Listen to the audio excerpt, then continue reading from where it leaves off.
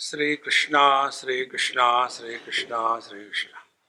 गुरुर्ब्रह्मा गुरुर्विष्णु गुरुर्देवो महेश्वरः गुरु साक्षात् परं ब्रह्म तस्मै श्री गुरवे नमः।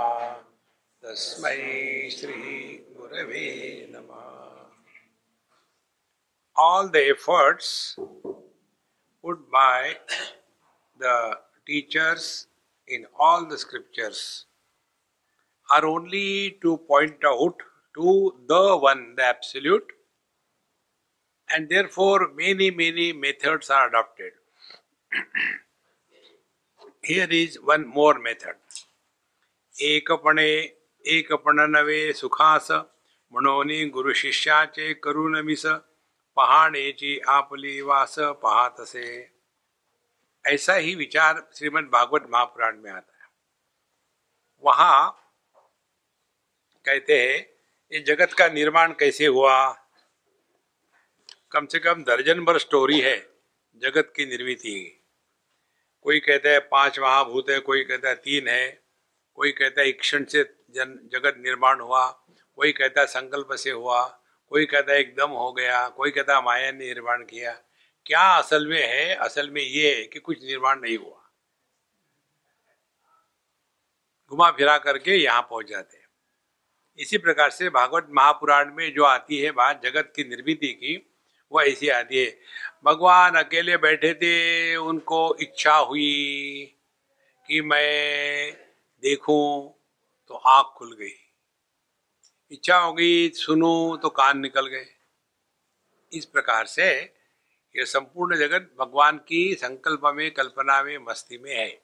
इसी प्रकार का विचार यहाँ बताते हैं। कहते कि परमात्मा को, ब्रह्म को एकपण नवे सुखास। अकेला बोर हो रहा था, ये क्या है बोर हो रहा है। तो ये जो लड़के लोग शादी करते हैं ना, वो यहाँ से उद्गम है इसका।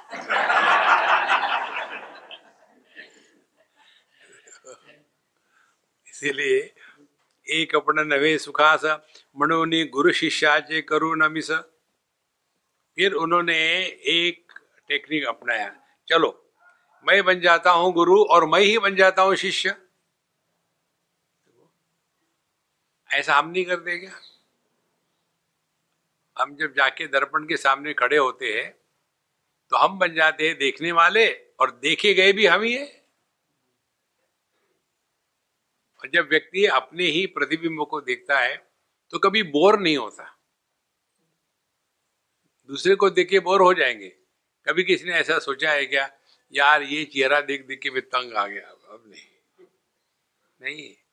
कितना भी बूढ़ा हो जाए, देखो आंखें भले क्रॉस रोड पहुंच गई हो, नाक तो ठीक है।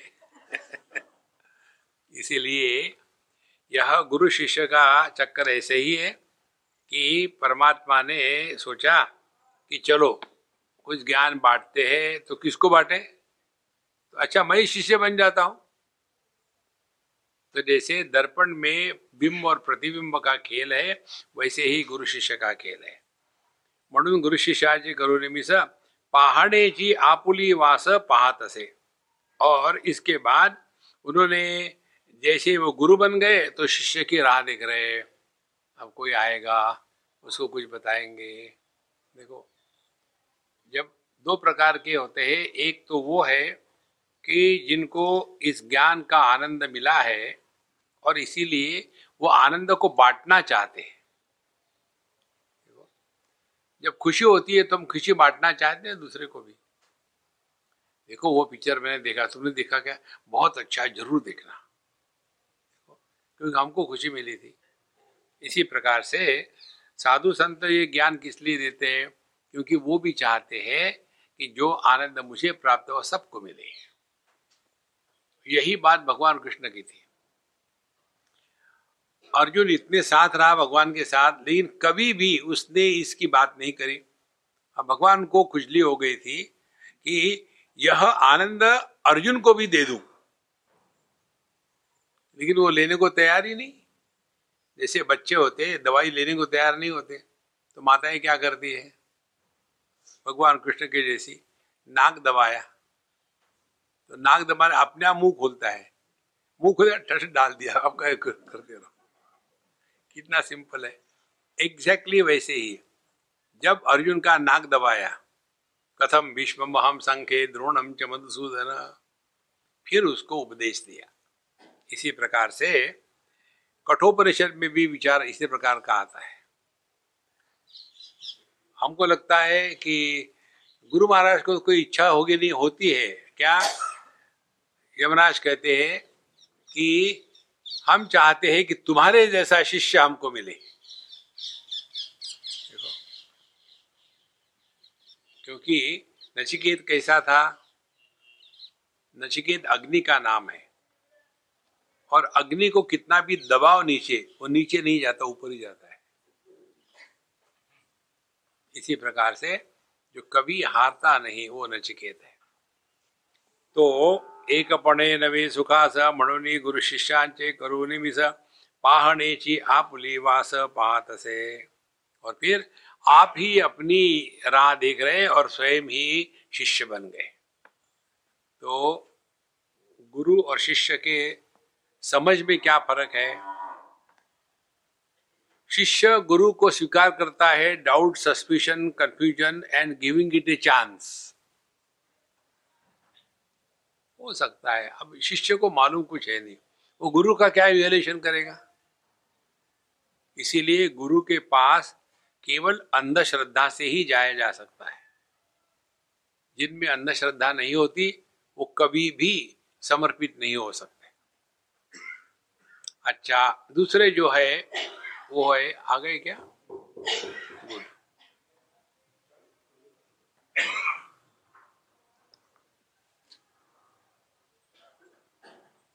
इसको हटा दो। नहीं नहीं,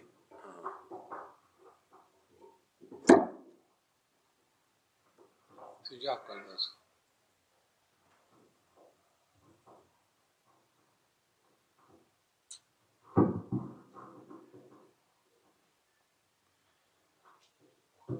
रहने दो भैया। अभी मुझे खुशी इस बात की नहीं कि बिजली आ गई, खुशी इस बात की है कि मेरा लैपटॉप चार्ज हो रहा है। खत्म हो गया था, उसमें थोड़ा बचा हुआ था। देखो, तो पहाड़ेची आपली वास पाहत से, वही अपनी राह देख रहे थे कि कोई शिष्य आएगा। तो दो प्रकार के होते हैं, जिन्होंने इस आनंद का अनुभव लिया है उसको बांटना चाहते हैं गुरु, और दूसरे वो होते हैं कि जिन्होंने इस ज्ञान को डाइजेस्ट नहीं किया और उनको उल्टी हो रही है। तो ये जो उल्टी होने वाले हैं, ये प्रवचन भी करेंगे, लोगों का मनोरंजन भी होगा और सबको अच्छा भी लगेगा, इनको भी 2 टाइम की रोटी मिल जाएगी, लेकिन अनुभूति का कहीं भी नामो निशान नहीं। ये फर्क होता है गुरु में और सदगुरु में। तो सदगुरु जो है श्रोत्रियम ब्रह्मनिष्ठ, जो श्रोत्रिय भी है, शास्त्र में पारंगत भी है, और ब्रह्मनिष्ठ वो इस ज्ञान को 24 घंटे जी रहा है। तो पहाड़ेची आपुली वास पाहत से, फिर जयाचे ने कृपा तुषारे परतले अविद्येचे महुरे परिणमे अपारे बोधामृते। दयाचे ने कृपा तुषारे, देखो भगवान के कृपा की तुषार होते हैं, केवल ग्रेस है, एकदम थोड़ी भी भगवान की गुरु की कृपा हो जाए तो परतले अविद्येचे महुरे, जो अविद्या का क्षेत्र था, जिसमें हमने अपने को देह माना था, जगत को सत्य माना था, ईश्वर को दूर माना था। ये 3 है अविद्या के लक्षण। अपने को परिच्छिन्न स्वीकार करना, जगत को प्रत्यक्ष स्वीकार करना, और भगवान को परोक्ष स्वीकार करना। प्रत्यक्षता जगत को लेकर के, स्वयं को लेकर के परिच्छिन्नता, मैं इतना ही हूं, इसके बाहर नहीं हूं, और ईश्वर को परोक्षता, दूर ढकेल दिया, वहां कहीं बैठा हुआ है। तो ये जो अविद्या थी, इसको उनके केवल कृपा तुषार से ही वो अपने आप मिट जाती है और परिणमे अपारे बोधामृते।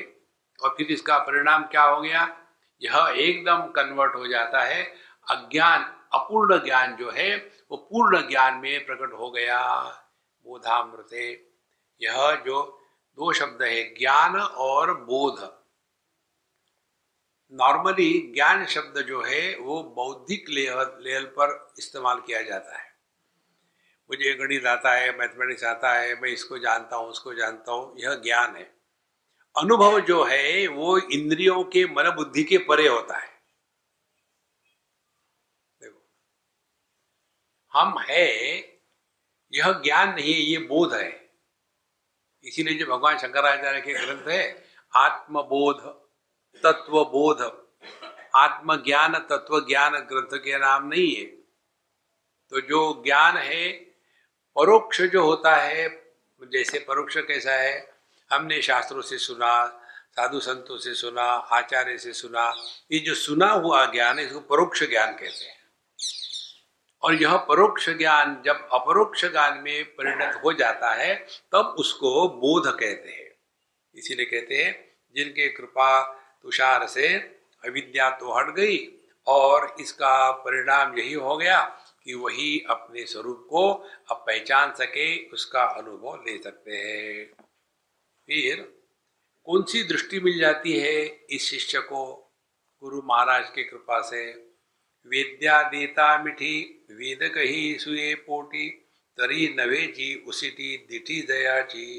देखो वे जब ये शिष्य पहुंच जाता है गुरु महाराज के पास तो उसके पास होता क्या है, हमने आपको पहले भी बताया था। शास्त्रों का अध्ययन माने अपने दृष्टि में परिवर्तन, पहली बात। दूसरी बात, शास्त्रों का अध्ययन दूसरों को बताने के लिए नहीं, अपने जीवन में उतारने के लिए होता है। बाकी का जगत जो है, बाकी के जो भी शास्त्र है ये अन्य के लिए होते हैं, स्वयं के लिए नहीं। इसमें अन्यता माने ऑब्जेक्टिविटी प्रोमिनेंट होती है, लेकिन अध्यात्म शास्त्र में सब्जेक्टिविटी प्रोमिनेंट है। इसीलिए वेद्या देता मिठी वेद कही सुए पोटी। तो जब गुरु महाराज के पास जाकर के इस ज्ञान को प्राप्त किया तो गुरु शिष्य का भेद भी खत्म हो गया, क्योंकि जिसकी बात चल रही तो मैं ही हूं। देखो इसीलिए कोई भी गुरु स्वयं को कभी गुरु नहीं कहता। कौन गुरु कहते हैं? ये जो संगीत में होते हैं ना, या ये योगा में होते हैं, ये अमुक अमुक लड़का है, ये अपना तबला आपने गुरु महाराज से सीखा, और फिर गुरु महाराज को वहां बुलाते हैं, नमस्कार चमत्कार होते हैं। देखो, और वो भी गुरु शिष्य को आशीर्वाद देता है। ये स्टाइल है आशीर्वाद देने की। नहीं, जब तक के द्वैत को सत्य स्वीकार नहीं करेंगे तब तक के यह आशीर्वाद और कर संभव नहीं है। तो वेद्या देता मिठी वेद कही सुए पोटी, फिर यह दोनों का भेद निकल गया। गुरु महाराज ने मानो शिष्य को निगल लिया और शिष्य ने गुरु महाराज को निगल लिया। तरी नवेची उसिटी दिठी दया जी। और इसके कारण फिर उसकी जो उल्टी दृष्टि थी पहले कि द्वैत को सत्य मानना, जगत को अपने से दूसरा सब स्वीकार करना, ये जो दृष्टि थी ये दृष्टि अब हमेशा के लिए मिट गई। इसीलिए ब्रह्म ज्ञान की और अन्य ज्ञान की ये विशेषता है, जो अपने स्वरूप का बोध होता है उसको केवल एक ही बार पहचानना पड़ता है, दो बार की जरूरत नहीं। पूर्ण को लेकर के रिपीटेशन नहीं होता, अपूर्ण को लेकर ही रिपीटेशन हो सकता है। देखो अपना जो होना है उसको आप रिपीट नहीं कर सकते क्योंकि वो अखंड है। केवल इस अखंड की तरफ ही ध्यान दे दो आप, जिसको आप रिपीट नहीं कर सकते उधर ध्यान दो। देखो कहां पहुंच जाते हो आप।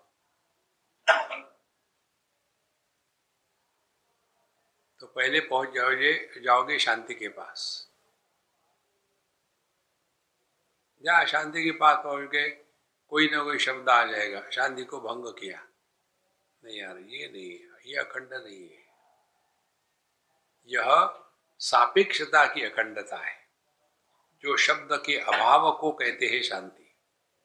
तो ये असली शांति नहीं है।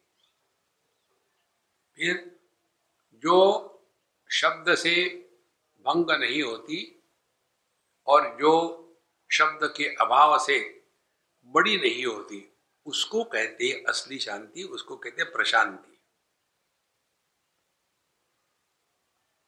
और ये अखंड है। जागृत आके चला गया, हम जो कहते हो। स्वप्न आके चले गए, हम जो कहते हो। सुषुप्ति आके चली गई, हम जो कहते हो। समाधि लग के टूट गई, हम जो कहते हो। कितने सत्संग होके चले गए, हम जो कहते हो।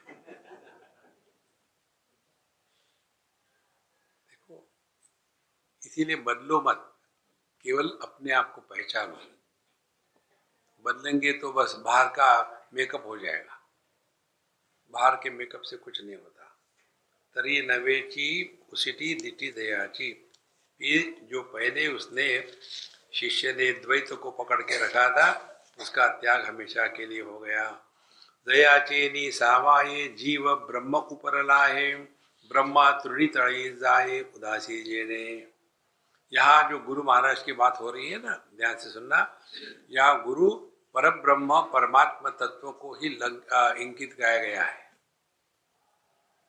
वही परमात्मा जिसमें यह सब द्वैत का विस्तार औपाधिक रीति से बताया जाता है। तो यदि जब यहाँ कहते हैं दया चेनी सवाये जीव ब्रह्म ऊपर लाए, जिसके प्रसाद से, जिसकी कृपा से यह जो जीव है ये ब्रह्मा जी के ऊपर चला जाता है। माने क्या, ब्रह्मा जी क्या है, ध्यान से सुनना। अपने फैमिली के लिए पिताजी ब्रह्मा जी होते हैं, ही द प्रोड्यूसर। तो ये संपूर्ण सृष्टि का जो पिता है ब्रह्मा जी, वो भी औपाधिक ही है, वो शुद्ध ब्रह्म नहीं है। शुद्ध ब्रह्म ब्रह्मा जी का भी बाप है। देखो, इसीलिए यहां कहते हैं दया जिन साए जीव ब्रह्म ऊपर लाए। तो उन्होंने कार्य कारण के ऊपर चले गए।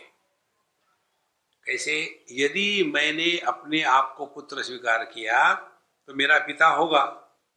यदि मैंने अपने आप को जीव स्वीकार किया तो जगत और ईश्वर होगा। और यदि मैंने अपने आप को जीव के रूप में स्वीकार ही नहीं किया तो कौन जगत है और कौन ईश्वर है? तो जो गुरु महाराज शिष्य को उपदेश देते हैं वो इस प्रकार का देते हैं, तत्वमसि, तुम साक्षात पर ब्रह्म परमात्मा तत्व हो। इसीलिए यहाँ कहते हैं ब्रह्मा तृणा तड़ी जाए। ब्रह्मा जी एकदम घास से भी उसकी कीमत घटिया है, क्योंकि ब्रह्मा जी हो गया गए केवल उपाधि के कारण।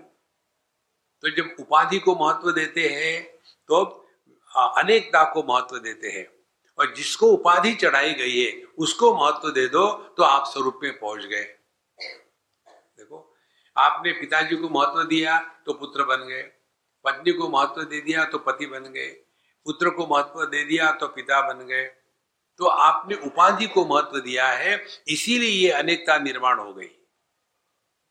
यदि आप जिसके ऊपर उपाधि चढ़ाई गई है उसको महत्व दो तो क्या होगा? आप हमेशा आदमी के रूप में रहोगे और पुत्र के रूप में, पति के रूप में और पिता के रूप में केवल नाटक करोगे।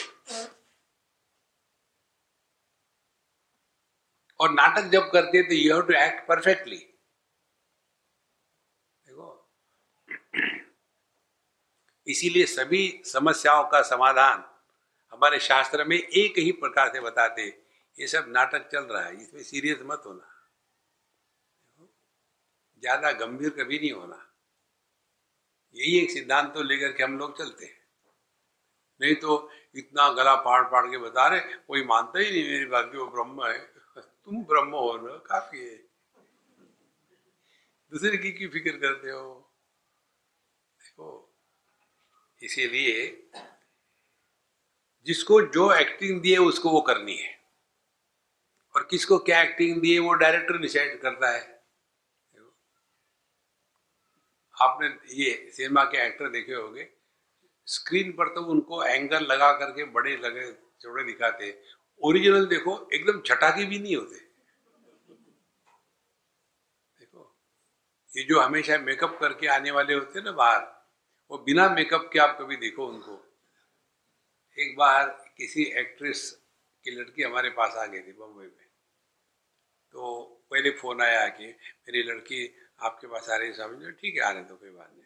आई तो मैंने यही कल्पना करी, इतनी बड़ी एक्ट्रेस की लड़की है तो बड़ी सुंदर होगी और बड़ी अच्छी होगी। जब आई तो मैंने सोचा, मैंने कौन हो तुम, किस लिए आई हो, मैंने बुलाया नहीं था। बोले मम्मी का फोन नहीं आया था आपको? कौन मम्मी? हम कहो आई आई आई। इतने घटिया कि नौकरानी से भी घटिया। और फिर वही पोत पात करके एकदम बन जाती है। देखो तो नाटक करो ना भाई, यही असाधना है। ऐसे सिंपल साधना क्या मिलेगी आपको? आप सांस हो तो नाटक करो, बहू को परेशान करो, और जो परेशान मैं नाटक कर रही हूँ, फिर बहू भी कहेगी मैं परेशान हो रही थी, मैं भी नाटक कर रही हूँ। Who cares for you? तो ब्रह्मा तृणातरी जाए, क्योंकि ब्रह्मा जी भी औपाधिक ही है, वास्तविक नहीं है। सबका तत्व एक है, उदास जेड़े। इसीलिए इस तत्व के प्रति जिसका समर्पण हो गया है उसके लिए दो बातें होगी।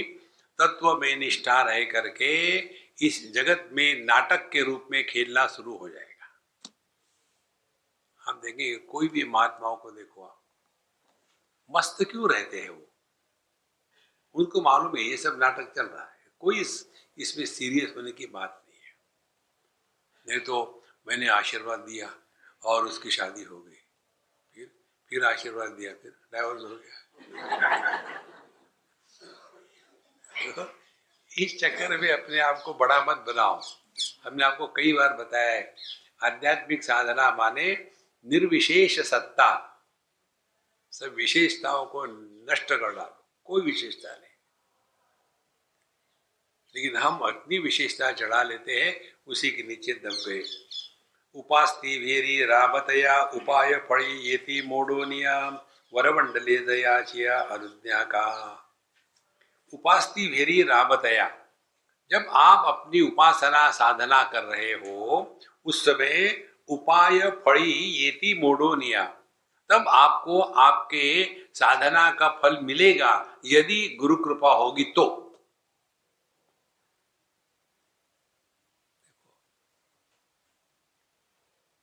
ये 10 बार गुरु को क्यों लाते हैं बीच में? इसलिए कि व्यक्ति को कभी भी अभिमान हो जाता है कि मैंने ये किया, मैंने वो किया। देखो नारद भक्ति सूत्र में इतने बड़े नारद जी जब वो पहला सूत्र लिखते हैं, अथा तो भक्ति व्याख्या श्यामा, हम अब भक्ति की व्याख्या करेंगे। हम माने पूरी पूरी गुरु शिष्य परंपरा। मैंने किया, हमने किया। केवल कहने से नहीं होता। सदाशिव समारंभाम शंकराचार्य मध्यमाम अस्मदाचार्य पर्यंताम वंदे गुरु परंपराम। नहीं, ये एक्चुअली अपने जीवन में आना चाहिए। और इसीलिए उपास्ति वेरी राबतया उपाय फड़ी मीन्स फ्रक्टिफिकेशन, ये थी मोडोनिया, तब जाकर के हमारे जीवन में साधना में सफलता आती है। और सफलता क्या है साधना में? जिसमें मैं मिट जाता है वही सफलता है। जिसमें मैं बना रहता है वो आप अभी तंबाकू खाते रहो, कुछ नहीं होने वाला है।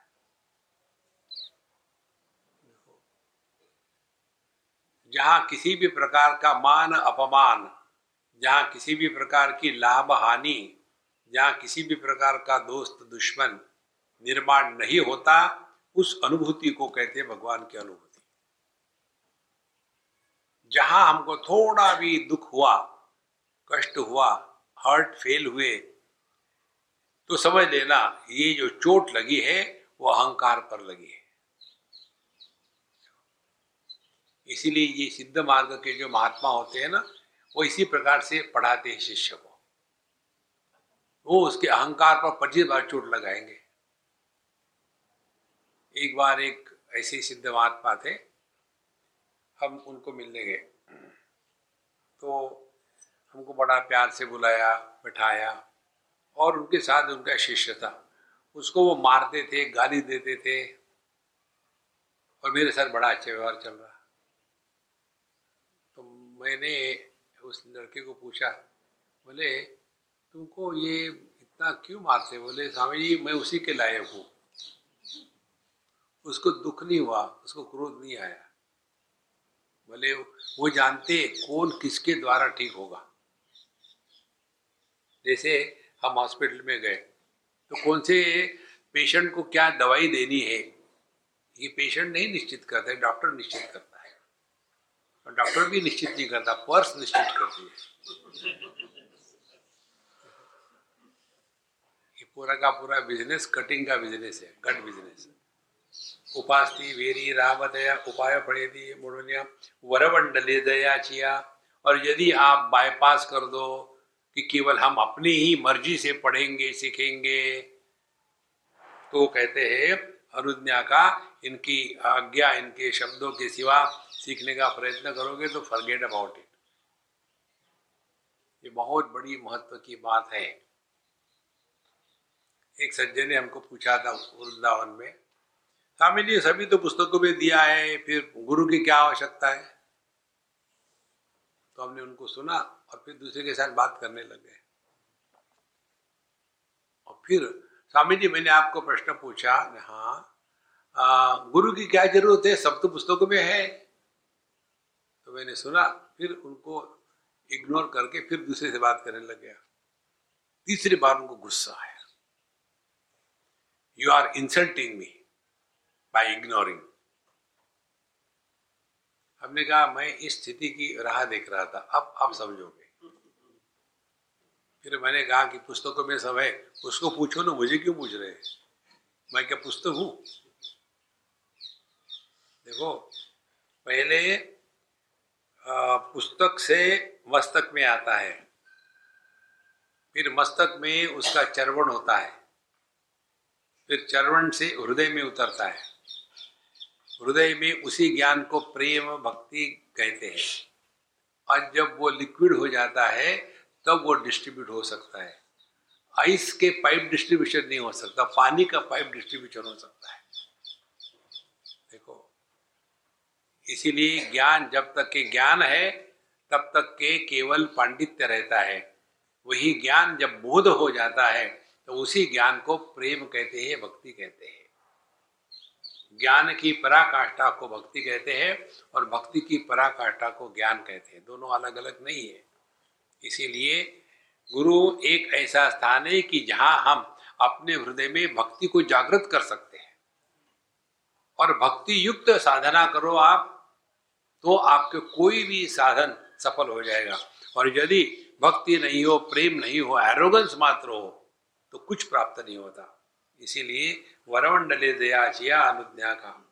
तो जिन्होंने अपने गुरु महाराज को बाईपास करके सीखने का प्रयत्न किया, उनको कुछ प्राप्त नहीं होता। दयाचा दिठीवा वसंत जव नरगे निगम वना आत तव आपुले फळी हात न घेपती। जयाचा दिठीवा वसंत, जब तक के गुरु महाराज के दृष्टि का वसंत ऋतु निगम वना आत, यह निगम माने शास्त्र, शास्त्रों के जंगल में जो छिपा हुआ है उसको प्रकट करने के लिए गुरु महाराज के दृष्टि का वसंत ऋतु जब आएगा तब जाकर के वो शास्त्रों के सूक्ष्म सिद्धांत समझ में आते हैं। देखो महाराज कितना सुंदर लिखा है उन्होंने, दयाचा दिशिवा वसंत जब न रेगे निगम वना आत तब आपुले फड़ी हाथ न घेपति ही। तब तक के शास्त्रों के अर्थ आपको ग्रहण नहीं होंगे। इसीलिए शंकराचार्य जी का मुंडकोपनिषद के एक मंत्र पर भाष्य है। वो मंत्र है तद विज्ञानार्थम गुरुमेवाभिगच्छेत समित पाणि श्रोत्रियम ब्रह्मनिष्ठ। इस मंत्र पर उनका भाष्य है शास्त्रज्ञ अपि स्वातंत्रेण ब्रह्म ज्ञान अन्वेषणम न कुर्यात्। आप कितने भी पढ़े लिखे हो, लेकिन जब ब्रह्म ज्ञान की बात आती है, जब शास्त्र के अध्ययन की बात आती है, स्वातंत्रेण न कुर्यात्, अपने मर्जी से शास्त्र कभी नहीं पढ़ते। जैसे अंग्रेजी यह भाषा है और कंप्यूटर साइंस यह एक विषय है। कोई ये कहे कि मुझे अंग्रेजी आती है इसीलिए मैं कंप्यूटर साइंस की पुस्तक पढ़ के समझ लूंगा, तो वहां पहले जाओगे एक चूहे को पकड़ने के लिए, माउस चाहिए ना वहां। तो अंग्रेजी का माउस और कंप्यूटर का माउस फर्क होता है। देखो, अंग्रेजी का माउस जो है उसको हम मारते हैं और कंप्यूटर का माउस जो उसको चुराते हैं दूसरे से। इसीलिए वही बात होती है, जिन्होंने थोड़ा बहुत संस्कृत पढ़ लिया है ना, उनको लगता है हमने संस्कृत पढ़ लिया है। संस्कृत पढ़ने से आप पंडित बनोगे, शास्त्र का ज्ञान नहीं होगा। इसलिए कहते हैं तब आप पुलिए फड़ी हाथी न घेपति ही। जब तक के गुरुमुख से नहीं सुनते शास्त्र, तब तक के उसके स्पष्टता नहीं होती। पुढे दृष्टि चेनी आलगे खोची की निवटे मागे, ये बढ़िया जैसा नेगे आपण पे। देखो, पुढे दृष्टि चिया आलगे, पहले हमारी दृष्टि क्या थी कि ये जगत द्वैत और द्वंद्व से परिपूर्ण है। अब गुरु महाराज क्या कहते हैं, अब तुम इस जगत को मेरी दृष्टि से देखो, और भगवान कहते हैं दुनिया को मेरी दृष्टि से देखो। अब इसको समझने के लिए एक उदाहरण ले लो। जैसे हम बैठे हैं, एक टीचर बैठे थे आर्ट के, ड्राइंग के टीचर, और बीच में दो चार चीजें रख दी थी, एक केटल रख दी, एक फ्लावर पॉट, एक कप, दो चार फल, और 12 विद्यार्थियों को बैठा दिया। 12 जगह, 12, 1, 2, 3, 4, 5, 6 बैठा दिया और कहा अब तुम इसका ड्राइंग निकालो, तुम्हारी परीक्षा है। आप सभी बच्चे उसको देख देख करके निकाल रहे ड्राइंग। परीक्षा हो गई। आप ऐसा करो, 12 बजे का लड़का जो है वो 3 बजे के लड़के को अपना पेपर देगा, 3 बजे वाला 6 वाले को, 6 वाला 9 वाले, 9 वाला 12 वाले को, 1 वाला लड़का जो है वो 4 वाले को, 4 वाला 7 को, 7 का 10 को, 10 का 1 को। ऐसे अपने अपने पेपर पास ऑन करो। पास ऑन किए। अब जांचो आप ठीक बनाया क्या ड्राइंग, और किसी को बताना मत, जांच करके मुझे दे देना। सबने देखा और वापस कर दिया, गुरु महाराज के पास आ गए।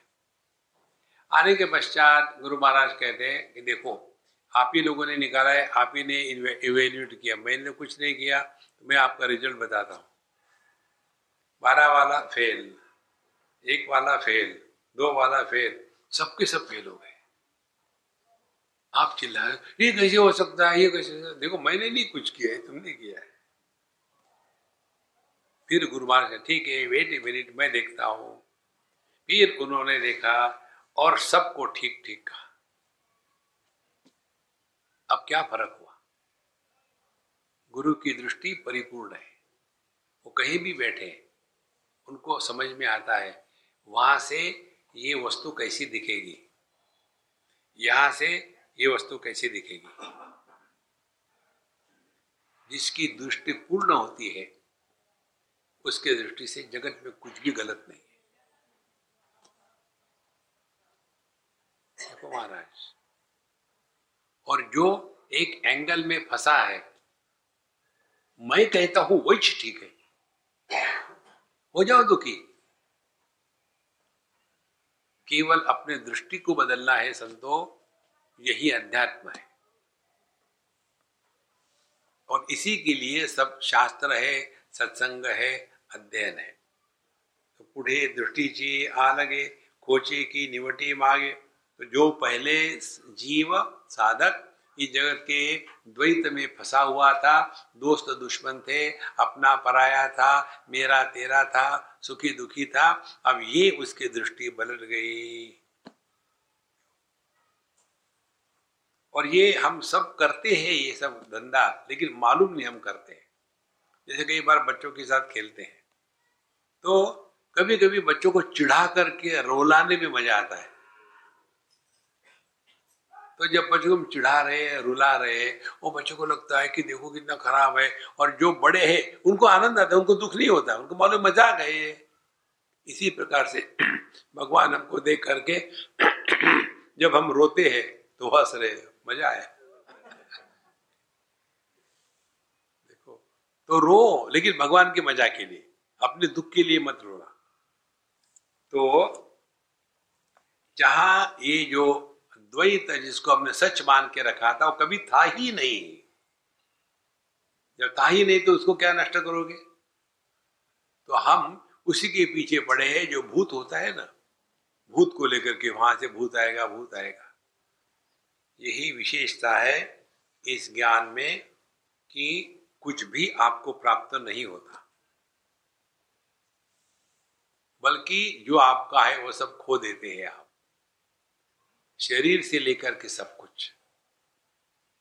और यही हम रोज करते हैं। सोते हैं माने क्या? सोना माने सबका त्याग कर देना। वहां अपने जितनी उपलब्धियां है, रोग है, दुश्मन है, दोस्त है, सास है, बहू है, सबका सब धीरे धीरे त्यागते त्यागते एक स्थिति पर आते हैं कि जो त्याग कर रहा था, ये न त्यजसी तत्यज, जो त्याग कर रहा था उसको भी त्याग करना पड़ता है। तो कौन त्याग कर रहा था? जो चाहता था मैं नींद चाहता हूं, मैं नींद चाहता हूं। तो जब वो मैं का भी त्याग हो जाता है तो सत्संग में भी नींद आ जाती है। इसीलिए जो सत्संग में सोते हैं धन्य है, वो धन्य है।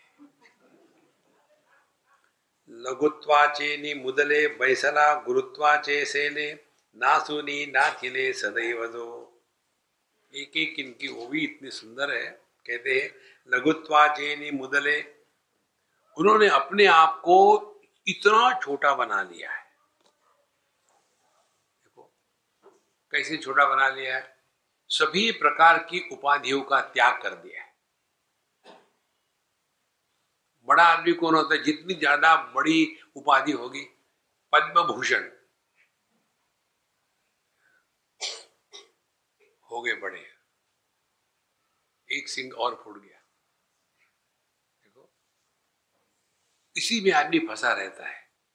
परमात्मा ने ये गुरु का जो रोल लिया है उसमें वो गुरु बने नहीं, वो गुरु होते हैं। इसीलिए गुरुत्वाचे ने उधरे बैसला गुरुत्वाचे से ले, और इसीलिए वो गुरुत्व को प्राप्त हो गए। जो असली गुरु होते हैं ना, वो कभी अपने को गुरु नहीं कहते।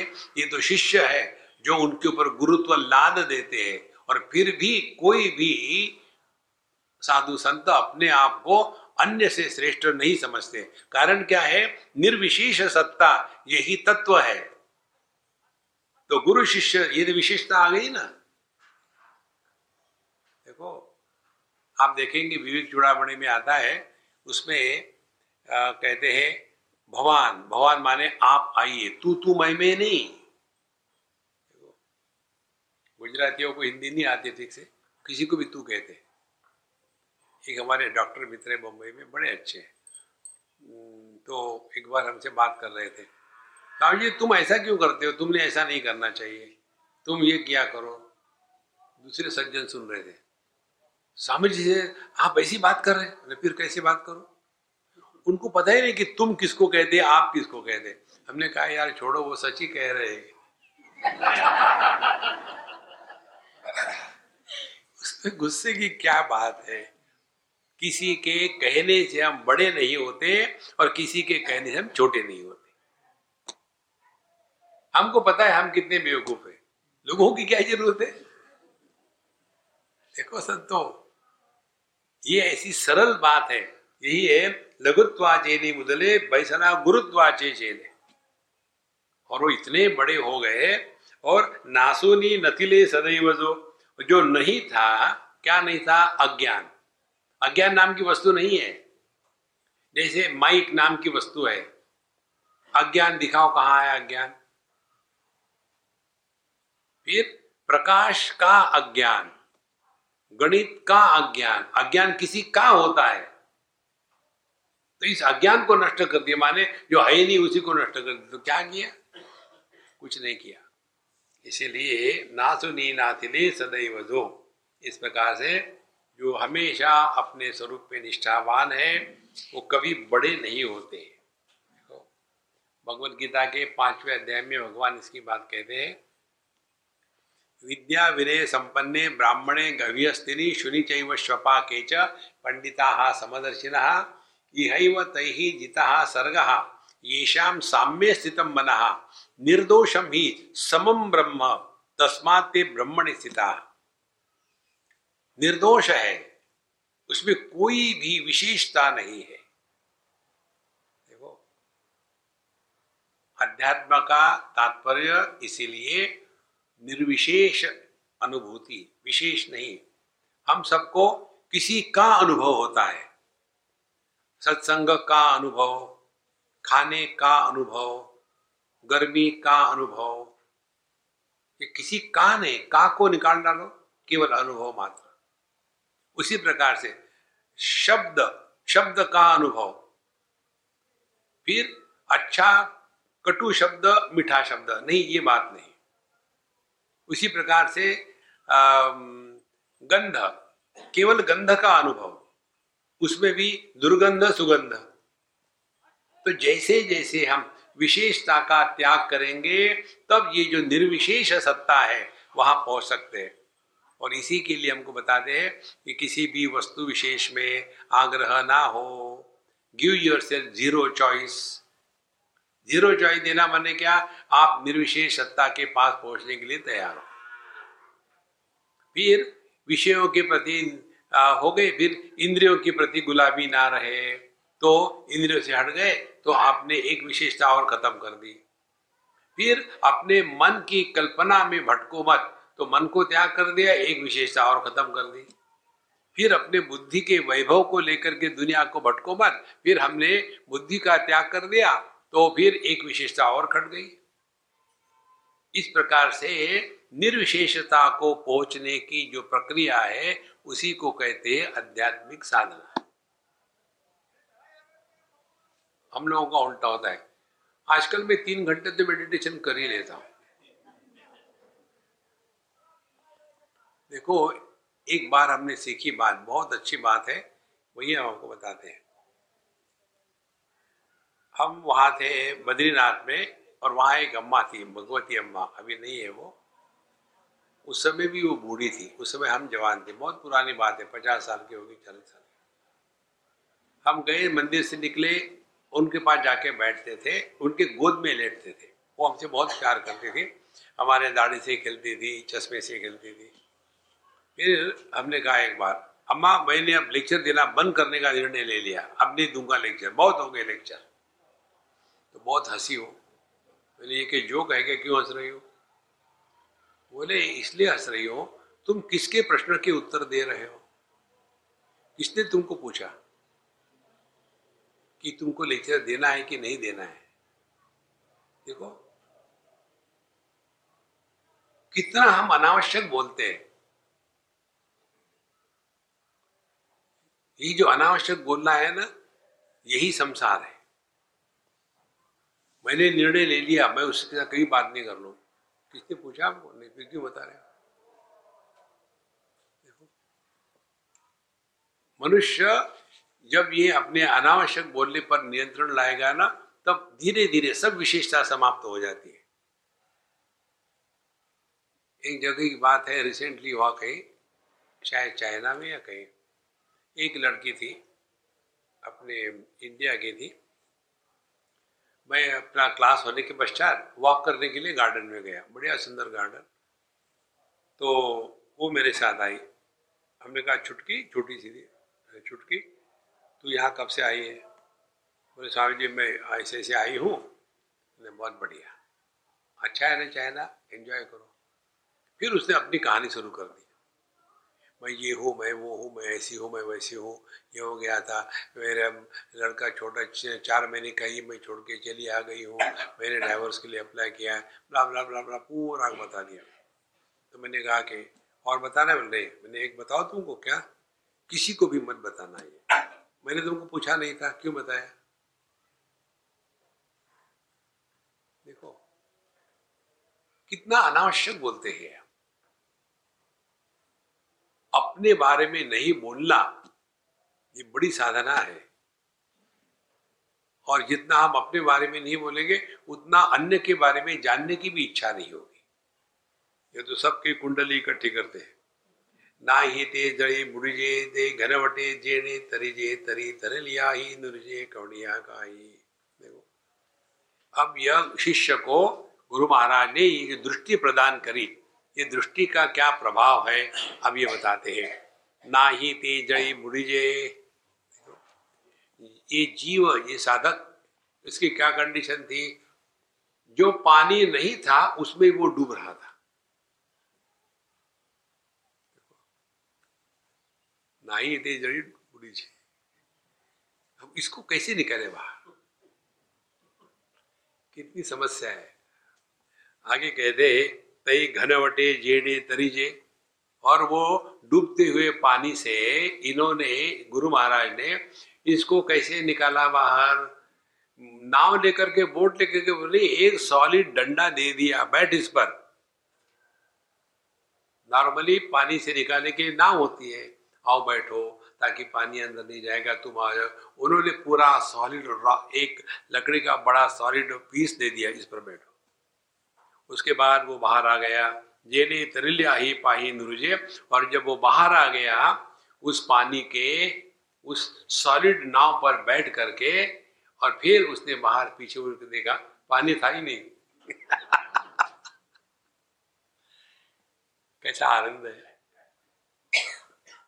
देखो रामदास स्वामी के भी लिखाण में एक जगह ऐसा आता है, गुरु महाराज की कृपा से मैं भव नदी तर गया, और इतना खुश हो गया तो गुरु महाराज को धन्यवाद देने के लिए पीछे मुड़ के देखा, वो थे ही नहीं। केवल वो भी नहीं, केवल वो थे नहीं, यही बात नहीं, जो नदी मैं तैर किया, नदी भी नहीं थी। देखो महाराज,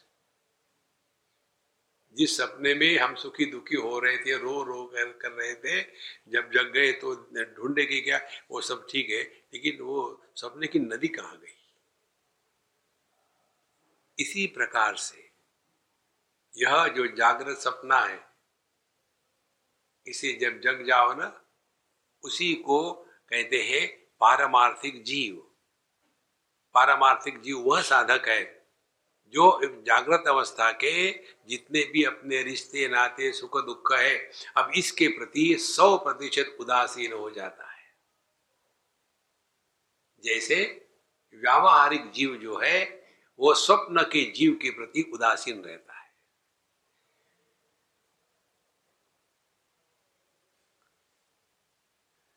ये कोई किसी को सिखा नहीं सकता।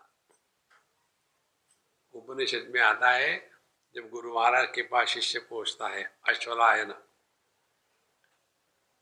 अधि ही भगवन ब्रह्म विद्याम वरिष्ठाम सदा सद्भिः सेव्यमानाम निगूढ़ाम यया चिरा सर्व पापम व्यपोय परात् परम पुरुषम याति दिव्यम तस्मै स होवाच पितामहश्च श्रद्धा भक्ति ध्यान योगादवैहि। गुरु महाराज ये ब्रह्म विद्या मुझे सिखाइए। गुरु महाराज हाथ धोते हैं, श्रद्धा भक्ति ध्यान के द्वारा सीख लो, सिखाई नहीं जाती। देखो महाराज, एक हमारे मित्र है, अमेरिका की या कहीं की बात है, तो वो, उनकी पत्नी, उनका छोटा लड़का होगा कोई 4-5 साल का, और वो, हम चारों गए स्विमिंग पूल में स्विम करने के लिए। तो हमको स्विमिंग आता है तो हम कूद पड़े, उसके पत्नी को आता है वो भी कूद पड़ी, वो छोटा सा बालक उसको आता है वो भी कूद पड़ा। हमने कहा महात्मा जी आ जाओ ना, बोले स्वामी जी मुझे नहीं तैरना आता। हमने कहा शर्म नहीं आती, तुम्हारा छोटा था 4 साल का बच्चा तैर रहा है। तो उसकी पत्नी ने कहा स्वामी जी इन्होंने बहुत ट्राई किया, आता ही नहीं इनको तैरना, अब कैसे सिखाया जाए? You have to learn, nobody can teach you anything in life.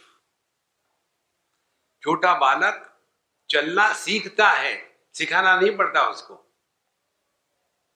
देखो जब वो पैदा होता है तब उसको कोई एक्सपीरियंस होता है क्या?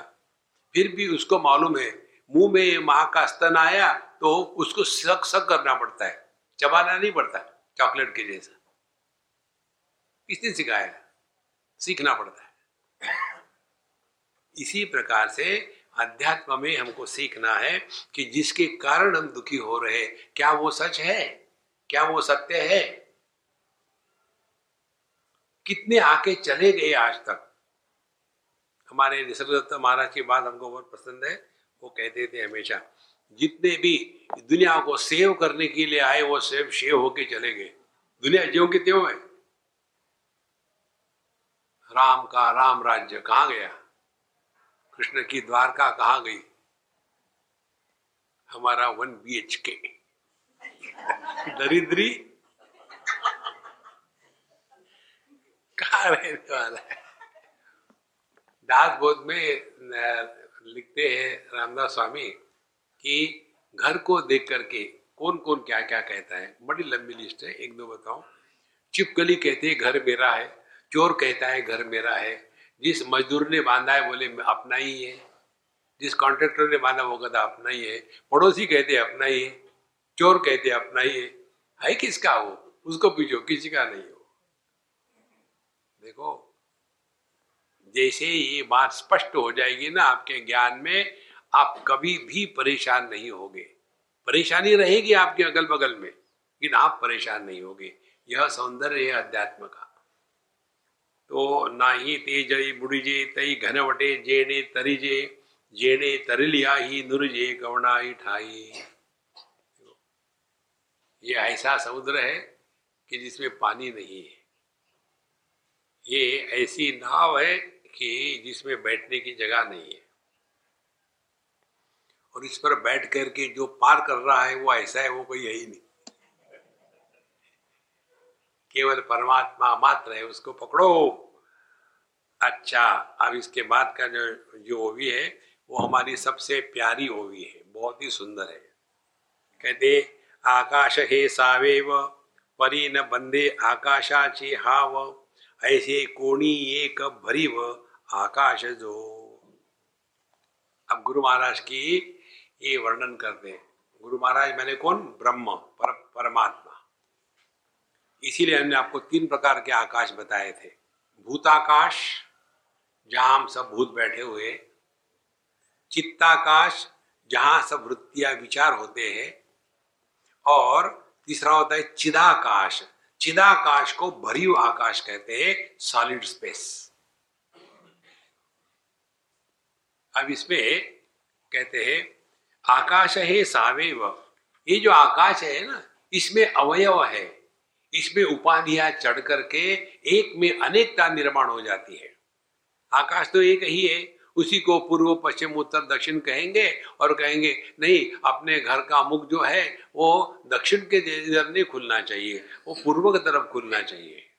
फिर इधर की दीवार बंद करो, इधर की तोड़ो, और आकाश हंस रहा है।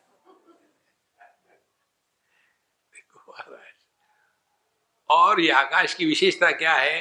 एक तो इसको अवयव निर्माण हो गए, दूसरा परी न बंदे आकाशाची हाव, फिर भी इसकी भूख खत्म नहीं होती, और चाहिए और चाहिए। देखो इस आकाश में कितनी दुनिया है, कितना भी डालो, ये अलम नहीं कहता इनफ हो गया, ऐसा कभी नहीं कहता। हाँ अच्छा आने दो आने दो। इसकी जो हाव है, हाव माने जो डिस्गस्टिंग डिमांड है, वो उसकी खत्म नहीं होती। ये ऐसा घटिया आकाश है, दरिद्री आकाश है। फिर आगे कहते हैं ऐसे कोणी एक भरी व आकाश जो। लेकिन गुरु महाराज या परमात्मा या ब्रह्म क्या है? भरी व आकाश। भरी व आकाश माने सॉलिड स्पेस। अभी सॉलिड स्पेस को समझ लो। आकाश माने अवकाशात आकाश, जो सबको जगह देता है उसको आकाश कहते हैं। एम्प्टीनेस स्पेस, जब तक के एम्प्टीनेस नहीं होगा, स्पेस नहीं होगी, जब तक के खाली जगह नहीं होगी, किसी वस्तु का होना संभव नहीं है। हम लोग इतने सारे क्यों बन गए? क्योंकि बीच में स्पेस है। यदि स्पेस नहीं हो तो सब इकट्ठे हो जाएंगे। जैसे होते हैं ना ये मोमबत्ती के छोटे छोटे खिलौने बनाओ आप, और सबको दबा लो, इकट्ठा करके स्पेस खत्म कर दो, तो अलग होना खत्म हो गया। तो स्पेस के कारण, आकाश के कारण अनेकता निर्माण होती है, और उसमें कितनी ही वस्तु डालो और आ सकती है, कमी नहीं होगी कभी स्पेस की। दूसरी महत्व की बात, भरी हुआ आकाश माने क्या? स्पेस की सिवा कुछ नहीं है। तो दोनों बात हो गई। आकाश में एम्प्टीनेस है, भरी हुआ माने सॉलिड है। तो इस सॉलिड स्पेस कैसी हो सकती है? आप इसे चिंतन करो। How will you comprehend what is the solid space?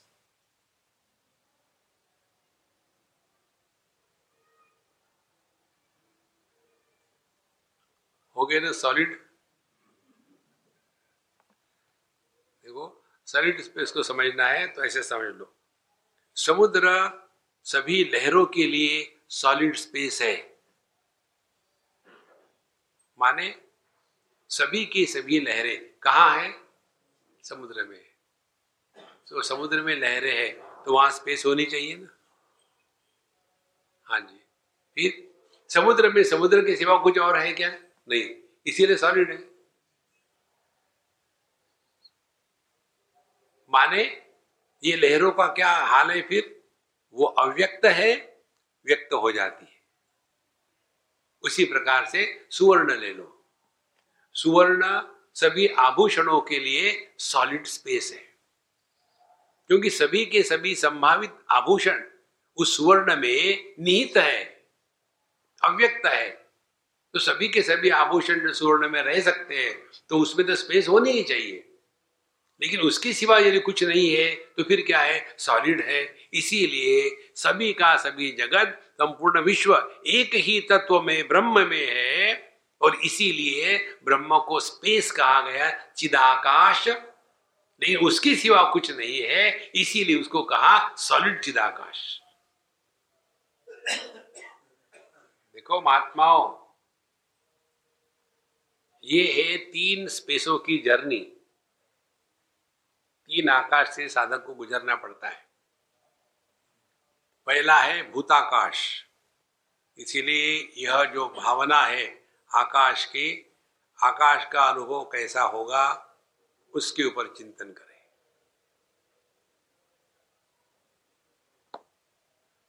तब धीरे धीरे यदि चिंतन ठीक से हो रहा हो तो ये स्थूल जगत के विषय व्यक्ति आपको कभी परेशान नहीं करेंगे।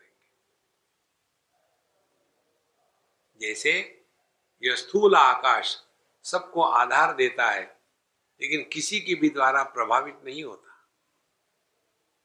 किसी का तिरस्कार भी नहीं करता, किसी को अपना पराया भी नहीं कहता। यही उपदेश भगवान श्री कृष्ण ने उद्धव जी को दिया भागवत में 11वें स्कंद में।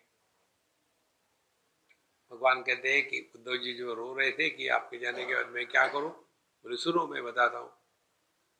बद्रीनाथ में चले जाओ और वहां साधना करो, और किसी को आओ मत कहो, किसी को जाओ मत कहो, किसी को अच्छा मत कहो, किसी को बुरा मत कहो। फिर बताते क्यों? जब किसी को आओ जाओ कहोगे, किसी को अच्छा बुरा कहोगे, तो आपने उसको सत्यत्व का दर्जा दिया है। आपने कभी कहा है ए सपने खबरदार आया तो, या अच्छे सपने प्लीज काम नहीं, क्योंकि उसको हमने सत्यत्व का दर्जा नहीं दिया है।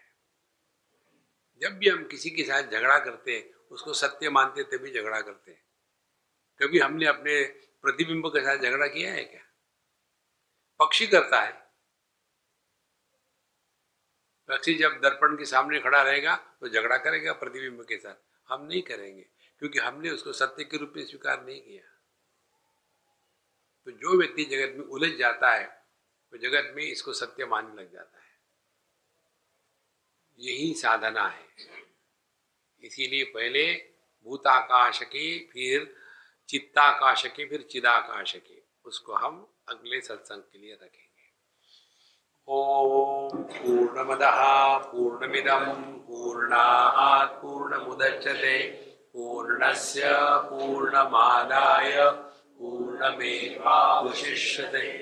ओम शांति शांति शांति। हरि ओम। श्री गुरुभ्यो नमः। हरि ओम।